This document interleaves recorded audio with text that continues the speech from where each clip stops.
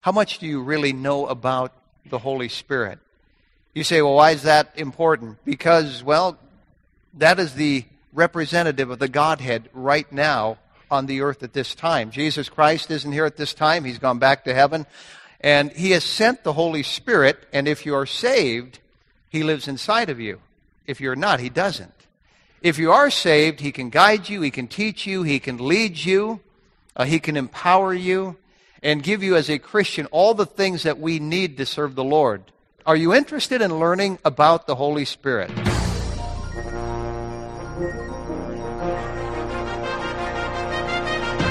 The Bible says that the gospel of Christ is the power of God unto salvation. Welcome to Pulpit Power, featuring Pastor Tony Skeving, Senior Pastor of Fargo Baptist Church in Fargo, North Dakota. Today's message was previously preached before a church audience. And now, here's Pastor Skeving.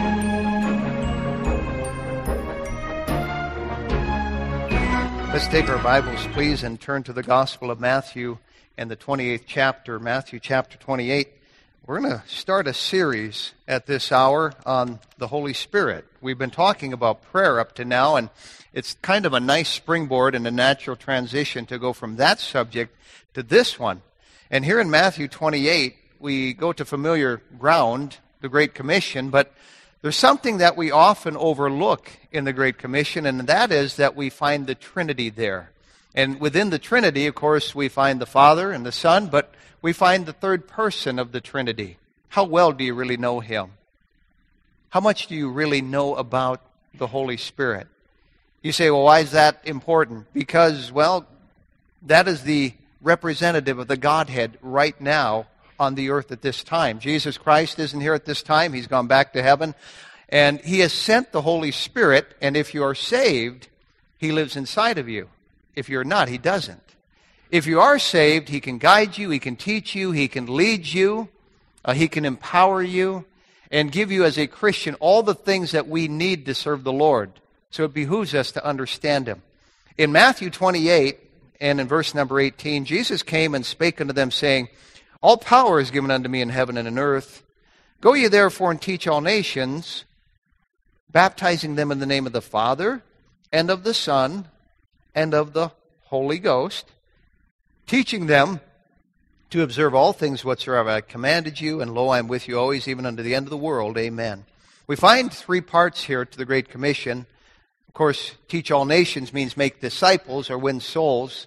The last part, instructing them, that's what we call discipling after they've been born again. In the middle, we find that they're to be baptized in the name of the Father, the Son, and the Holy Ghost. These three are one and the same. Now again, we've talked much about the Father and the Son, but we're going to start a series at this hour about the Holy Spirit, and may God help us to understand Him better as we learn these truths. Let's pray before we begin. Our Heavenly Father, we ask you, dear Lord, now for direction and guidance through Thy Spirit and listening. Give to us, first of all, listening ears. Father, the devil would love to distract and cause our minds to wander, and so we're going to have to hone in on these truths. And Father, I just pray as a result we could understand the Spirit of God in a way we never have before, and it would so enhance our Christian lives.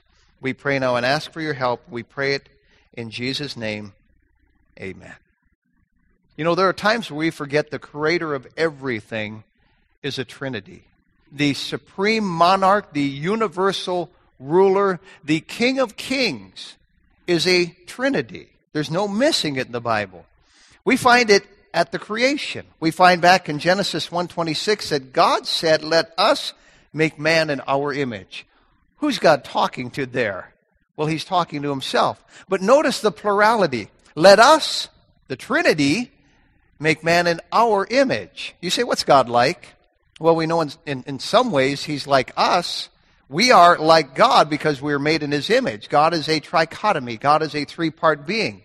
Father, Son, and Holy Spirit. And so are we. Body, soul, and spirit. But notice right off the bat, we find a Trinity. And then at the baptism of Jesus Christ, guess who's there again? In Matthew 3:16, it says, and Jesus, there's the Son, when He was baptized, went up straightway out of the water, and lo, the heavens were opened unto Him, and He saw, secondly, the Spirit of God descending like a dove and lighting upon him. And lo, a voice from heaven saying, "This is my beloved Son in whom I am well pleased." I wonder who that was. Well, that's the Father. So there at the baptism of Christ, you even have the Trinity present there, Father, Son, and Holy Spirit. Later on, when Christ was about to ascend up to heaven, we find here in our text that he mentions to baptize in the name of the Father and the Son and of the Holy Spirit. And then after his ascension, decades later, the beloved disciple John is writing, and in 1 John 5:7 he says, "For there are three that bear record in heaven, the Father, the Word, and the Holy Ghost. And these three are one." And so there's no missing it. Somehow the cults do. They knock on your doors with all kinds of false doctrine, amongst which the Trinity, they don't believe in it. And they don't believe that the Holy Spirit is God. They don't understand the Bible because they don't know the author of the Bible. We find this great benediction in 2 Corinthians 13:14 as the apostle closes that epistle. He says, "The grace of the Lord Jesus Christ and the love of God and the communion of the Holy Ghost be with you all." There it is, folks. The Trinity. The Trinity. So it behooves us to study the doctrine of the Trinity, but within the doctrine of the Trinity, it behooves us to study the person of the Holy Spirit. Are you interested in learning about the Holy Spirit and who he is and what he does in this day and age? He is grossly overlooked. He is grossly ignored even in churches like ours. Have you ever been ignored? When I was probably in high school, we had this little thing we were doing just for kicks, and that is if we saw somebody when we were driving and they saw us and we're waving and all that, we'd just ignore them, just kind of blow it off, and later on we'd laugh about it. Has anyone seriously ever just ignored you, though? Well, folks, we have ignored the Holy Spirit. And sad to say, he has been lost in the shadow of the Father and the Son. Not only that, but because there are religious groups who have taken him to an extreme, we've kind of had a knee-jerk reaction and pulled away from studying him. There are groups that mention the Holy Spirit 3-1 over Jesus Christ, and that is backwards, because Christ said when the Spirit comes, he will testify of me. So it's the job of the Holy Spirit to testify of Jesus Christ. And any spirit that's going around saying, "Holy Spirit, Holy Spirit, Holy Spirit, Holy Jesus Christ, Holy Spirit, Holy Spirit," something wrong with that spirit, see what I'm saying? And so as a knee-jerk reaction, we pulled away. We just, okay, we're not going to really mention him much. But the Holy Spirit is the current representative of the Godhead on this earth. The Holy Spirit is the one who leads us. The Holy Spirit is the one who empowers us. The Holy Spirit is the one who gives us wisdom, and he also comforts us. And so we really need to study the person of the Holy Spirit. I'm going to be looking at three aspects of him today. And first one is what I call the biblical composition of the Holy Spirit. In other words, by that I mean our Bible was given to us by, of course, God, but who more specifically? Well, it was the Holy Spirit who gave us the Bible, the Holy Spirit who inspired the Bible, the Holy Spirit who composed the Bible. So let's talk about this biblical composition of the Holy Spirit. Let's go way back to Genesis, shall we? In fact, Genesis chapter 1. And as you're turning there, I want to make a point, and I want you to get this point. Everything God does, he does by his word. And that's what makes the Bible so important. He just says it. He speaks it.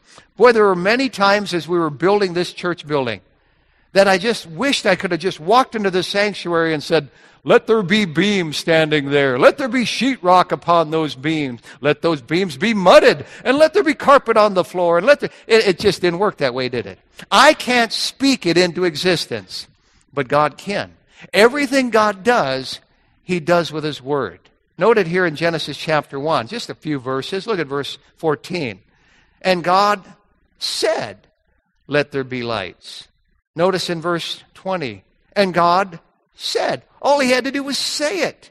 Notice in verse 24, and God said, "Let the earth bring forth living creatures after his kind." Verse 26, and God said, "Let us make man in our image." All he had to do was say it, and it happened. Verse 29, and God said. So everything God does, he simply does through his word. You know that when the Antichrist walks this earth and he does his devilry for his 7-year period, at the end of it, Christ is going to destroy him. You know how? We read in 2 Thessalonians 2:8, and then shall that wicked, talking about the wicked one, the Antichrist, be revealed, whom the Lord shall consume with the spirit of his mouth. All he's got to do is just speak it, and it happens. Everything God does, he does with his word. So when it comes to the biblical composition, the word of God, it's incredibly important because this is everything God wants us to know this side of heaven. He has spoken it into existence. So how did we get it? How did we receive it? Well, let's get more specific here. This is how. We read in 2 Peter 1:20 that no prophecy of the Scripture is of any private interpretation. In other words, we don't sit in a circle and read a verse and say, now, what's it mean to you? Well, here's what it means to me. What's it mean to you? Well, here's what it means to me. And what's it mean to you? No prophecy of the Scripture is of any private interpretation. We compare Scripture with Scripture to arrive at the right place. It goes on and it says, for the prophecy came not in old time by the will of man. In other words, some guy didn't just say, I'll take a quill and some parchment and I'll just kind of write whatever I'm feeling today. No, the prophecy came not in the old time by the will of man, but holy men of God spake as they were moved by who? The Holy Ghost. The Holy Ghost composed the Bible. The biblical composition that we have, the Word of God, is given to us by the Holy Spirit. In fact, note that word moved there. As they were moved by the Holy Ghost literally means that God breathed it into them. We get our word breath from it. And so God breathed the words into the prophets. We call that verbal plenary inspiration. Big expression, but simply means God breathed.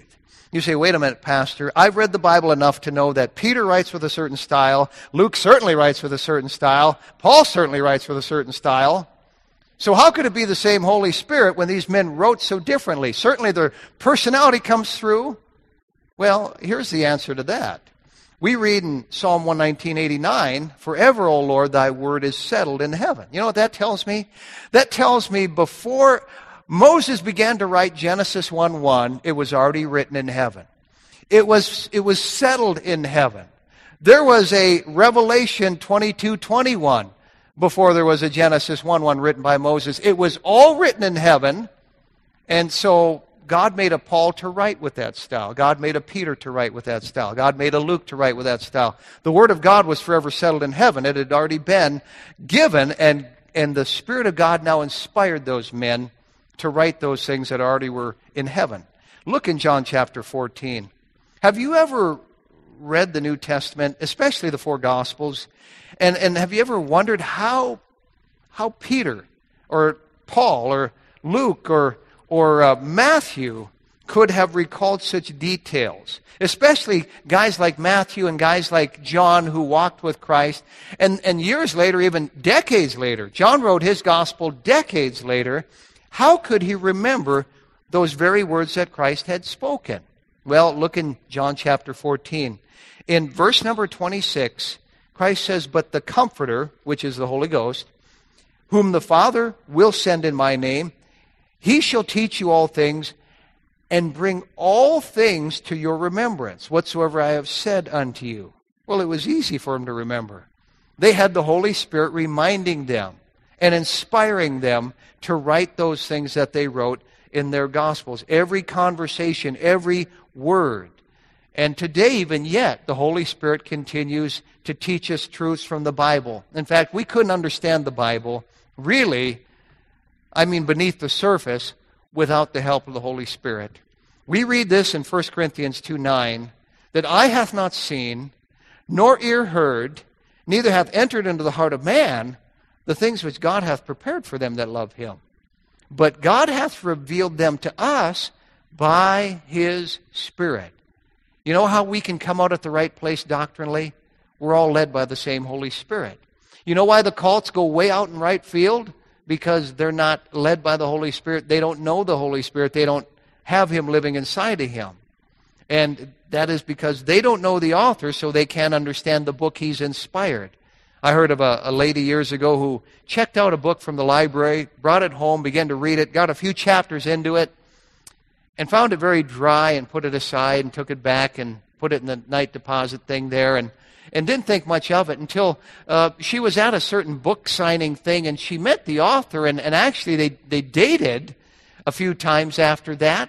And she got to know him a little bit and went back and she read his book. And once she had met the author, it came alive to her. Folks, when you meet the author, and I did over a third of a century ago, before that time it was a closed book to me. After I got saved, it like opened up. Because you have the author living inside of you, and suddenly you can understand the book. Now let me just say this about the book. God will never lead you, the Holy Spirit of God will never lead you contrary to the book. Because the leadership of the Holy Spirit and the truths of the Word of God are so intertwined that you cannot separate them. Somebody comes along and says, I'm praying about marrying so-and-so. Well, is he saved? No. Well, God's not leading you to do it. Don't even bother praying about it. You say, I'm praying about whether I should get baptized now that I've been born again. I'm wondering if God will lead me to be. You don't have to pray about that. The Holy Spirit has already inspired the book to say it's the first step of obedience and the answer of a good conscience after you have been born again. I'm praying about tithing. Don't bother. I'm praying about witnessing. You don't have to bother. The Holy Spirit has already told us what to do in those areas. You see what I'm saying? And God will never lead us contrary to His Word. You say, this local church thing, I'm praying about whether to get involved in local church. That is God's institution, and you don't have to even pray about it. There are plain commands in the Word. There are principles in the commands in the Word, and then there is guidance and direction from the Spirit of God on things that might be in a gray area. But God will never lead contrary to this book. He's the one who inspired it in the person of the Holy Spirit. So we see, first of all, the biblical composition of the Holy Spirit. Secondly, let's talk about becoming converted by the Holy Spirit. Look, if you would, in John chapter 3. Just turn back a few pages from where you're at there. And here we find in John chapter 3 a very famous discourse that took place one night where a rabbi, a Pharisee no less, a learned doctor of the law, snuck out to go and talk to Jesus Christ under the cloak of darkness because he was afraid of what others would think. His name was Nicodemus. We pick up the conversation here in John 3 and in verse 1. The Bible says there was a man of the Pharisees named Nicodemus, a ruler of the Jews. The same came to Jesus by night and said unto him, Rabbi, we know that thou art a teacher come from God. For no man can do these miracles that thou doest except God be with him. Jesus answered and said unto him, Verily, verily, I say unto thee, except a man be born again, he cannot see the kingdom of God. Nicodemus saith unto him, How can a man be born when he is old? Can he enter the second time into his mother's womb and be born? Jesus answered, Verily, verily, I say unto thee, except a man be born of water and of the Spirit, he cannot enter into the kingdom of God. That which is born of the flesh is flesh, and that which is born of the Spirit is spirit. Marvel not that I said unto thee, ye must be born again. Now notice in verse 5, Christ says, except a man be born of water, and everybody, almost everybody, thinks that's baptism right away, and we've talked about that before. It's not. It's the washing of the water, the Word of God. But the second element there mentioned is the Spirit. Except a man be born of the Spirit, he cannot enter into the kingdom of God. What does it mean to be born again? I don't know if there's an expression used more carelessly today than that one. People just throw it around. Well, it means to be saved, to have your sins forgiven, to be a child of God, to be on your road to heaven. It's salvation. It's the most important thing you'll ever decide in this life. Have you been born again? Because Christ said if you haven't, you're not going to heaven. Now, he mentioned here being born of the Spirit, the Holy Spirit of God. What is this talking about? The Bible says in 2 Corinthians 5:17 that if any man be in Christ, he's a new creature. Old things are passed away. Behold, all things are become new. That is a transformation, friend. That is a metamorphosis. That's not a New Year's resolution. That's not some kind of reformation where you make some decisions and you say, I'm going to just change some things. It is a supernatural act of God done in, through, and by the Holy Spirit. I'll never forget after I got saved, and I don't use this expression much, but I just felt different. You know what I'm talking about? I just felt different. I was, the joy, the peace, the forgiveness, all of that. And it was like I was finding everyone I could and grabbing them by the lapel and telling them what happened to me. And I witnessed to a brother of mine, an older brother of mine, who has since gotten saved. He wasn't at that time, believe me. And he wasn't really into what I was telling him, but he listened politely. And then he said this. He said, I really wish I could get into it like you do. I really wish I could get into it.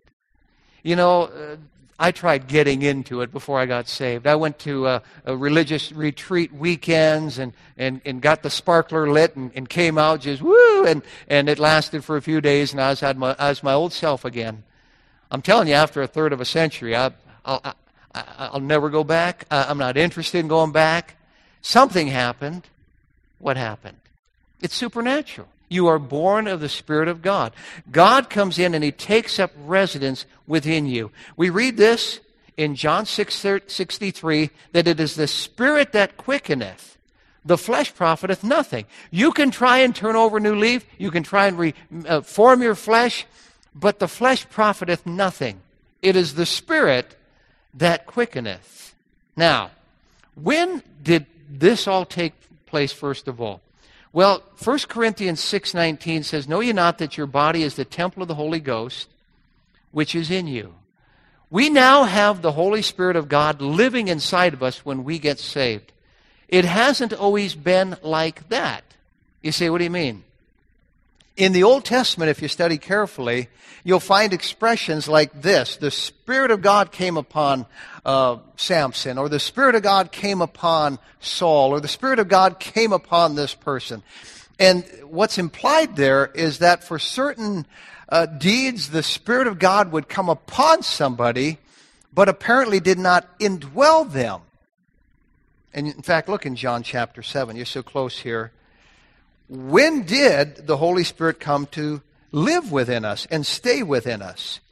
Well, in John chapter 7 and in verse 37, it says, In the last day, that great day of the feast, Jesus stood and cried, saying, If any man athirst, let him come unto me and drink.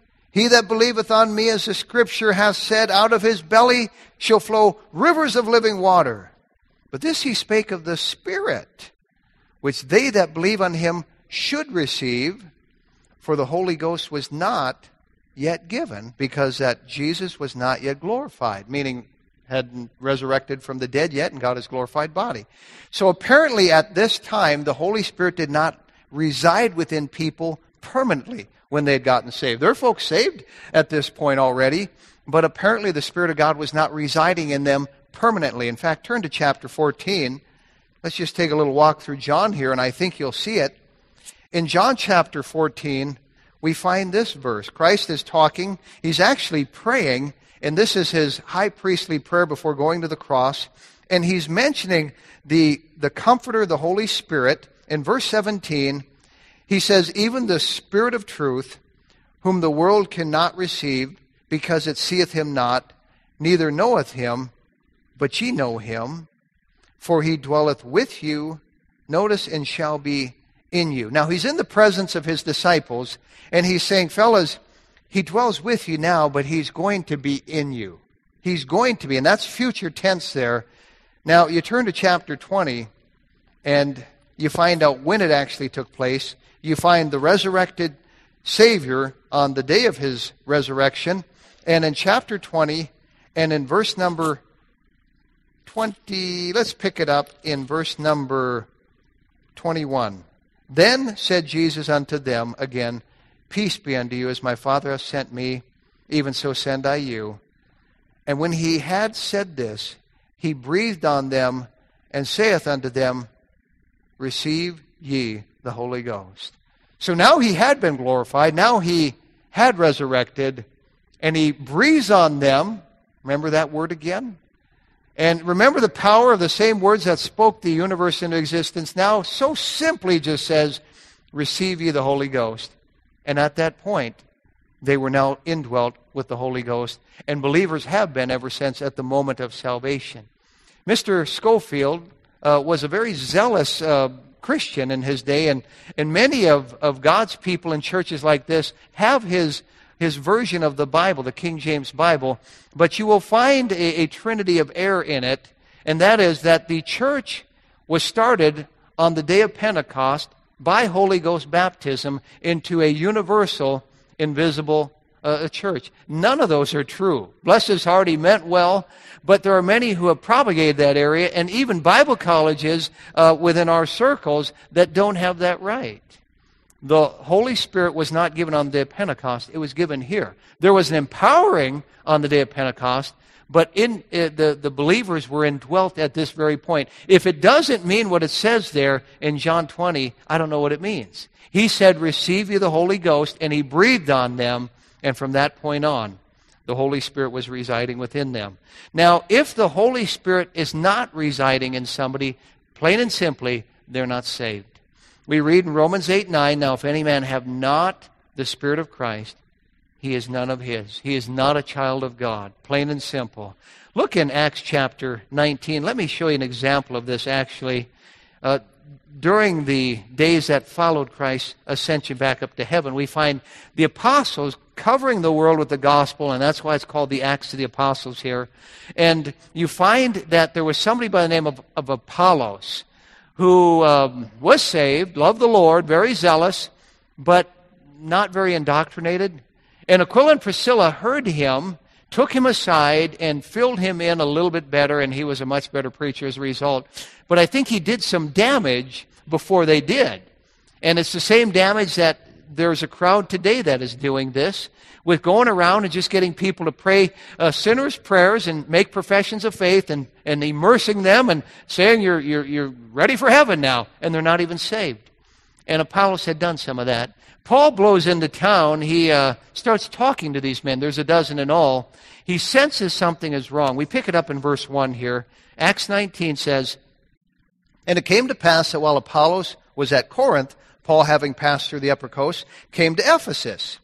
And finding certain disciples. You say, now wait a minute, Pastor, they're disciples. Well, a disciple, that's a very broad expression actually in the Bible. It just means a follower of Christ now. It does not imply that they are born again. I'll show you in a moment, they're definitely not. So he finds these certain disciples. And he said unto them, have ye received the Holy Ghost since ye believe? Now let's stop there. Remember we read a moment ago in Romans 8, if any man have not the Spirit of Christ, he's none of his. And so Paul sensed these guys, they had no clue what they were doing. I mean, Apollos just got a prayer out of them. Same stuff's going on today, by the way. And blew out of town. So he's quizzing them, and he says, did you receive the Holy Ghost since you believed? And they said unto him, we have not so much as heard whether there be any Holy Ghost. In other words, who's the Holy Ghost? They were messed up. And he said unto them, unto what then were you baptized? They said, well, unto John's baptism. And maybe that was the big deal that Apollos went around just kind of get people baptized. Paul's going, oh, Apollos has been here again. Well, anyway, in verse 4 then said Paul, John verily baptized with the baptism of repentance. Now he's given them the gospel. Repentance and faith. Acknowledging of your sin, a change of mind about it. And so John verily baptized with the baptism of repentance, saying unto the people that they should believe, there's the faith, on him that should come after him, that is on Christ Jesus. So he gives them the gospel, repentance and faith in that verse. They get saved. And verse 5 tells us when they heard this, they were baptized in the name of the Lord Jesus. That's how I know they weren't saved before. Paul wouldn't have baptized them over again if they had already been saved. So here they were with their false profession, and they didn't even hear of the Holy Spirit. So in the Old Testament, the Holy Spirit came upon people for certain deeds. After the resurrection, he comes in the moment that we get saved. On that note, I got to say this. Be careful about using Old Testament characters as an excuse for your sin. You know, we can look at a Lot and say, he's going to give his daughters to the Sodomites? Unbelievable. And he was a just man according to the New Testament. He was saved? Yeah, he was saved. But the Holy Spirit wasn't residing in him permanently. We can look at a Samson going, man, this guy's hanging around harlots down there in Gaza, and he was born again. Well, yeah, but didn't have the Spirit of God residing in him. So don't use their behavior. That's all I'm saying. See what I'm saying? Well, King Saul, he killed the priests of Nob. I've never done anything that bad. Well, don't justify your behavior by those Old Testament characters. David committed adultery, and we can go on and on. In fact, you're close. Just turn a page back. This verse comes to mind if I can find it. Verse 30. Acts 30 says, 17:30, says, in the times of this ignorance, God winked at. but now commandeth all men everywhere to repent. Now, there's a whole lot of preaching here, and you and I could debate what it means until the cows come home, but it's definitely referring back to Old Testament times, and not saying that God swept sin under the carpet, but there was really more room for their behavior than now. He says, now you need to repent. We have no excuse, folks. We have the Spirit of God living within us. We receive Him at salvation.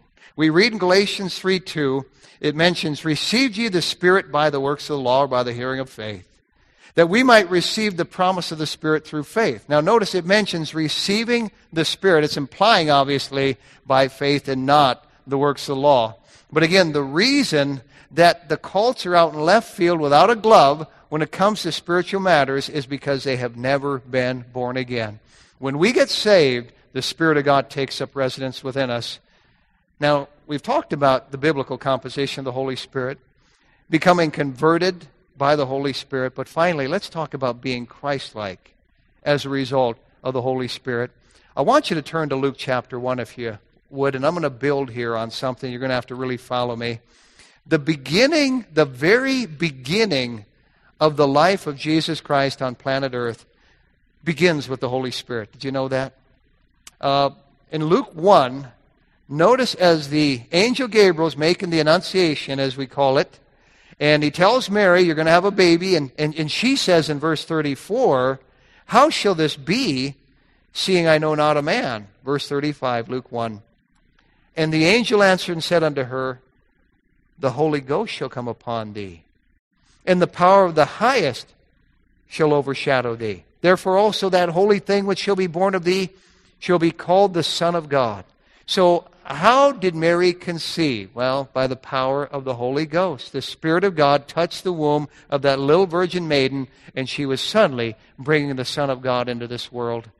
We read in Matthew 1:20, the angel of the Lord appeared unto him, Joseph, in a dream, saying, Joseph, thou son of David, fear not to take unto thee Mary thy wife, for that which is conceived in her is of the Holy Ghost. So the very humanity, if you will, the existence of Jesus Christ on this earth begins as a result of the Holy Spirit. Now, as Christ goes from 1 to 2 to 3 to 4, and he through his childhood years, imagine him never sinning. And of course, as a man, we know he lived his life not as God the Son primarily, but as a Spirit-filled man. Look in Luke chapter 4. He had to be filled with the Holy Spirit. In Luke 4 and in verse 1, it says, and Jesus, being full of the Holy Ghost, returned from Jordan, and was led by the Spirit into the wilderness. Even he was led by the Spirit of God. He was filled with the Holy Spirit. Everything he did was in the power of the Holy Spirit. We read this in Matthew 12:28. He said, but if I cast out devils by the Spirit of God, then the kingdom of God is come unto you. Notice he ministered. He cast out devils, not in his power, but in the power of the Holy Spirit. When it came time to die, you know how he died? With the help of the Holy Spirit, in the power of the Holy Spirit. We read in Hebrews 9:14, how much more shall the blood of Christ, who through the eternal Spirit offered himself without spot to God, purge your conscience from dead works? Notice the heart of that verse tells us that Christ offered himself and shed that blood through the eternal Spirit. And one day, Jesus Christ is coming back to this earth to rule and reign. We call it the millennial kingdom. Guess how he's going to rule and reign? Well, way back in Isaiah 1 or Isaiah 11, it says, the Spirit of the Lord shall rest upon him. The Spirit of wisdom and understanding, the Spirit of counsel and might, the Spirit of knowledge. Notice the Spirit of the Lord is going to rest upon Christ, and he's going to rule and reign in the power of the Holy Spirit. What Jesus Christ did, what he's done, what he will do, he has done and will do in the person and in the power of the Holy Spirit. Now, here's what I'm driving at. What about us? If we are going to be Christ-like, we are going to have to be led and filled with the Holy Spirit. So how do we lead a Christ-like, Spirit-filled life? Well, turn to Luke chapter 11. By asking for the Spirit's help. By asking and asking and asking. In Luke chapter 11 and in verse number 13, Christ says, "If ye then, being evil, know how to give good gifts unto your children, how much more shall your heavenly Father give the Holy Spirit to them that ask Him?" Question. Is this talking about a lost person asking to get saved and him receiving the Holy Spirit? No. Because he's talking to Christians here. He's talking to born-again people already. And he says to them again in verse 13, "If ye, as Christians then, being evil, know how to give good gifts unto your children, how much more shall your heavenly Father give the Holy Spirit to them that ask Him?" So what are we to do? We are to ask Him for the power of the Holy Spirit. If Jesus Christ had to live His life and minister on this earth in the power of the Holy Spirit, how much more us? You know that after Christ ascended back up to heaven, they had a 10-day prayer meeting, didn't they? And the Holy Spirit fell upon that local church there at Jerusalem after they had prayed and asked for that power.